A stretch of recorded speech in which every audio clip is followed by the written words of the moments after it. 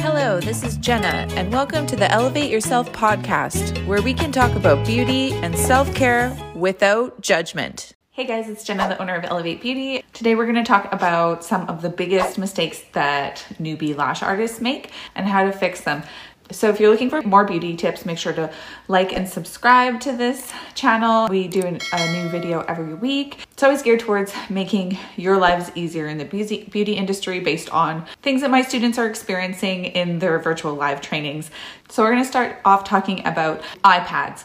The biggest mistakes that are made with iPads are usually in iPad placement. So I have some really great tricks for this and things to look out for. If you don't do your iPads properly, it can lead to a lot of different problems, including especially allergies. If you're leaving a spot open at the base of the eyeball, and propping up that eyelid, it means that you are not going to get a tight seal on the eye, and the eye's going to be open to fumes during the appointment, which is going to make your client more sensitive. So that eye line needs to be closed and comfortably shut. So if you don't do the pad properly, you can also cause an abrasion on the eye, which can actually look really bad and take almost a week to heal.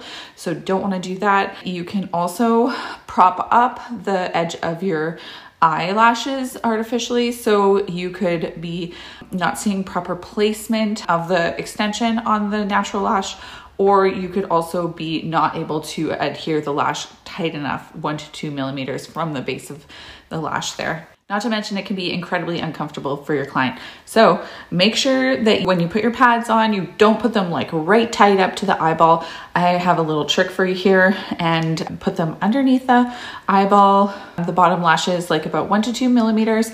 We don't want the lashes to be bumped up during the service. We want to make sure that we're just gently supporting underneath the lash. So can you please close your eyes and stay closed? The reason why I get her to close her eyes and stay closed is because lots of clients will get fidgety, and if they don't have their eye closed, then this pad is going to shift and you're going to have to do it all over again.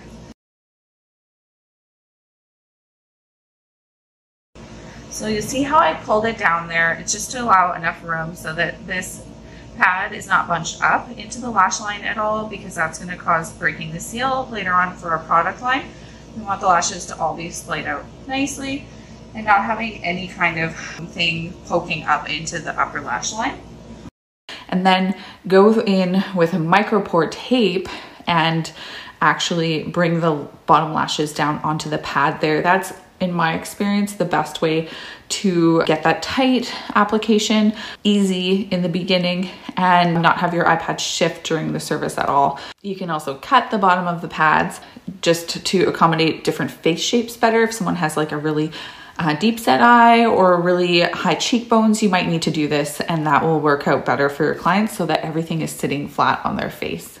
The next thing that's huge for all my students is learning to work with adhesive. So either your adhesive is not working, or it's not drying fast enough, or all these things that we blame our adhesive on. So we start to think, looking at all these awesome Instagram photos, maybe I need all these products that are going to fix my problems. Maybe my adhesive isn't so awesome. Just sorry, I have to burst your bubble here. The thing when you're first starting is that you don't know how to work with the basics, right? So these things are going to be easy things to think, oh, maybe this is going to fix my problem. Maybe this is my magic solution.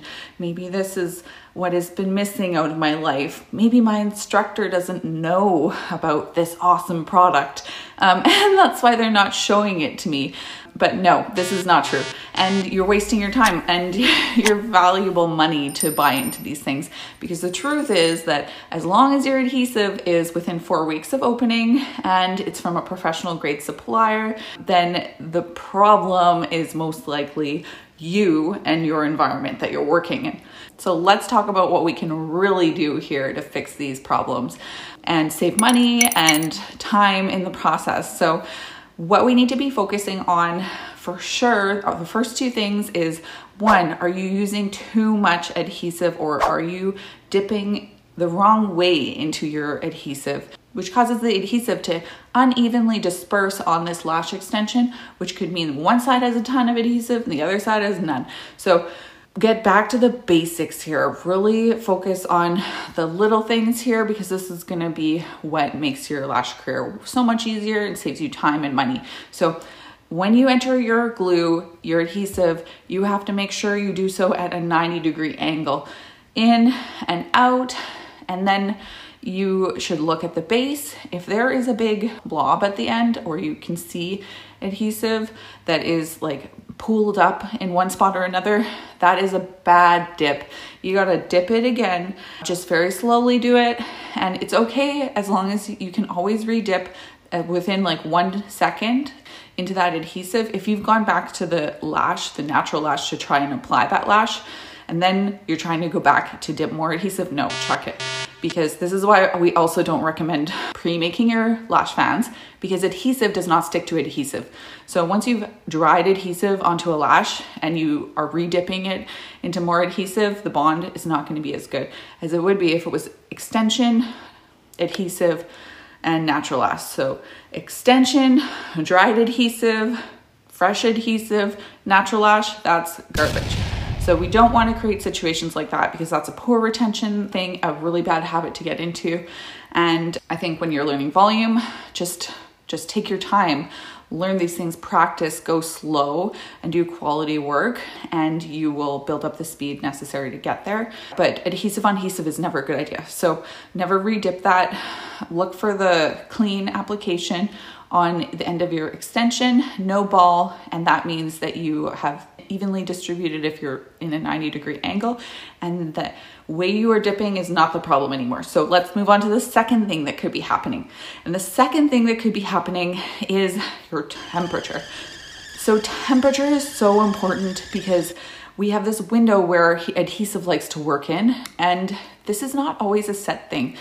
Sometimes your humidistat can be off. We're not dealing with like industrial grade instrumentation that's like costing us hundreds or thousands of dollars that is going to be completely accurate. And it might not sense the whole humidity of the room, just like the specific location where your temperature and humidistat is. So you also have to account for things like drafts in the room. So sometimes working with your adhesive is a little bit more of a feelings-based thing than a numbers-based thing. So if you feel like your adhesive is slow or it's not bonding and your temperature is low, then increase your temperature and increase it until you feel like you're getting a little bit more grip.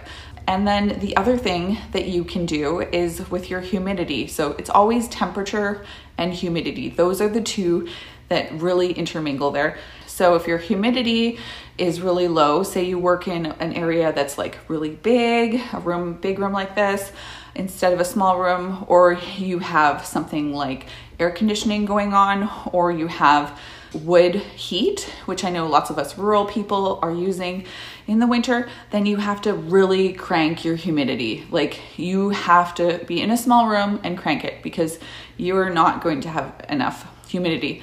You can also use bonding aids, but I encourage you to start with your humidity and your temperature, because if you don't learn how to use those, you never are going to really progress. And you have to learn to trust your instincts on how you are going to bump those levels up.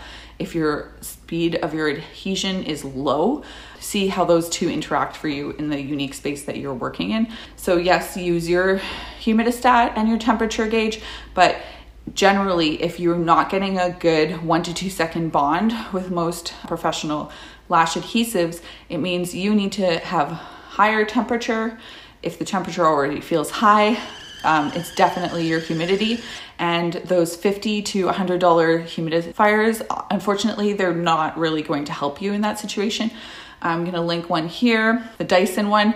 It's the only one in my studio that I find can have that powerful reaction. Otherwise, it takes about like 3-4 hours to correct the humidity problems in a room. Say someone leaves a door open, or there's a draft that happens or something like that. It does take a long time to bump that humidity up again. So another trick too is if you're just practicing, if you have a little bit of a larger bathroom, why not practice in the bathroom? It's an easy space to control the humidity, and it's also like you can turn the shower on And also usually has like an independent thermostat, so you can bump your temperature up there super quick. If you have a smaller bathroom, probably not as ideal. You can use like an office or even a closet, but pick a smaller space that you can really control better than a bigger, larger space, say like this, which is like open to a lot of different things, family members. And then my next tip with adhesive is that there are lots of different things that can affect it that you would not really expect, and that's like chemical interaction. So if you are a fan of essential oils or perfumes or smelly body washes or even smoking, all these things, if you can smell it, be aware that there are some things that might be smelly around you that you don't pick up on, such as smoking can be one of those things too. And if you're smoking cigarettes and you have your hands having that smell on them, what it really is a chemical residue on the hands. And same thing if you're wearing a really smelly lotion or putting essential oils in the air and stuff like that. And all these things are going to interact chemically with your adhesive to make unideal retention, which doesn't really matter as much when you're working on a mannequin head, but it's gonna also affect your drying time, your speed of your drying. So we don't want to have those variables, especially in the beginning. So if you are having trouble with that, first check your temperature, humidity, and make sure that you're not using too much adhesive, and then go through the nitty-gritty of being honest with yourself. Are there other things that are in my environment that could be affecting my adhesive on a chemical molecular level that I need to eliminate? Because that should help you fix all your adhesive problems. So another common mistake I see people doing when they are first starting out lashing is brushing too much. And often this has to do with the second thing that is a problem, which is bad directioning. You don't want to be over brushing when you first start. Honestly, if your isolation is really good and you've done a proper lash map, then you don't need to be brushing all the time, because you can trust your lash map that you're doing that correct application. And especially if you were working back and forth between the eyes to make sure that your symmetry is good. So do the golden rule, do unto one side of the lashes as you do to the other, and voila, that's instant symmetry for you. There is more advanced theory to this, but we're not going to complicate it with that right now. Just stick to the basics, and that is going to really serve you well in your beginning of your lash career. So if you're following your lash map and you are doing a symmetrical application of the lashes and your isolation is on and you are watching your glue drying times, there's no reason for you to be brushing really that much during the set. And what brushing too much is gonna do is actually gonna disrupt the bonds, the fresh adhesive bonds that you just made there, and it's gonna make your retention way worse. So please, please, please don't overbrush. You can brush once in a while when you really are having a messy situation happening in the lashes, but really just trust yourself that you're doing a good application. You are following your lash map, and then do a really good brush at the end just to make sure that they're sitting perfectly for when your client reveals and you get that awesome after photo. Another common mistake beginners make usually is rushing through their appointments. This is paid practice time for you, or generously donated practice time if you're new and you're not charging yet, because you are taking such a long time completing your sets. So really appreciate this client's time, and this client is also a walking billboard for you. So why wouldn't you make sure that their lashes look perfect and get as many lashes on there as possible, a super full set, so they have great retention and can talk to their friends about how awesome you are as a lash artist. Don't skip out of there because you're tired or haven't prepared, or you think that your time is more valuable and you should only be giving this much of per client because that's enough, and they should be so grateful to you for spending time and getting free lashes in that instance. Because no, this is about building your skill, and you need them to build your career and have a great experience so that you can continue doing this and succeed as a lash artist. And gratitude here is the only attitude. So really be great, come from a place of gratitude, be grateful to get this experience and this practice. If you are not loving lashing at this point in time, please DM me on Instagram. Let's talk about what's happening. Maybe your table sucks. Maybe your hand position with your tweezer sucks. Maybe there's something that is really frustrating you and you're just not liking lashing, but you should be enjoying this process. And if you're not enjoying this process, time to check yourself before you wreck yourself. Really, you need to address those things that are not making you have a great time in the studio, because chances are you can fix them if you actually try and reach out to someone who's more experienced, who might have worked through these issues. Yeah, you should be having an enjoyable experience, have some awesome conversation with this client, get to know them more, and just find the pleasure in practice. Don't rush through your appointments, girls. And the other thing that is a number one mistake of lots of beginner lash artists is not providing aftercare instructions. I do think you should have them purchase their own aftercare, especially if you're doing appointments for free, because this is a small way for you to recover some product costs, and it's also a way to get a commitment from that client, right? This is something that they should be committed to upkeeping, and they should be valuing it. And unfortunately, if you don't attach a price to some things, there's also not a value. So with aftercare, definitely just give them their lash brush. If they already have a million lash brushes, you can save them in their tile box, but make sure they always have a brush and they brush their lashes as often as they would brush their hair, because you want their lashes looking awesome. If they are walking around with a twisty mess on their face, then that's not looking good for you, but it also is not great for the lashes. Just think about if you never wash your hair, you get a big dready mess. Think about how hard it is. Most people have to cut those out. You don't want your client to have like dready looking lashes. It's just not a good look. It's not good for the hair over time. So make sure that they know brushing as often as you would brush your hair. And just like your hairbrush, if you see a little lost lash in your brush, just like your hairbrush, it's full of hair. Doesn't mean you're going bald. It's gonna be okay. You still need to brush your hair. And the other thing you need to educate them on is professional lash wash. And so if you are not retailing a professional lash wash, if you're still on the baby shampoo, water in a foaming bottle train, that's absolutely old school, like 5-10 years ago knowledge. We all know now baby shampoos, even if they say they don't have oil-based products in them, there is just a new chemical name that they've found for a derivative of oil. So you're doing a disservice to that client by not promoting a professional grade product that's actually going to help them out. And we have the Elevate lash wash pens that we've launched here, and I've been testing them out in my own studio, and I am absolutely thrilled with the client results with these. And it's a very untraditional lash wash. So you can opt for the more traditional foaming pump and the cleanser brush.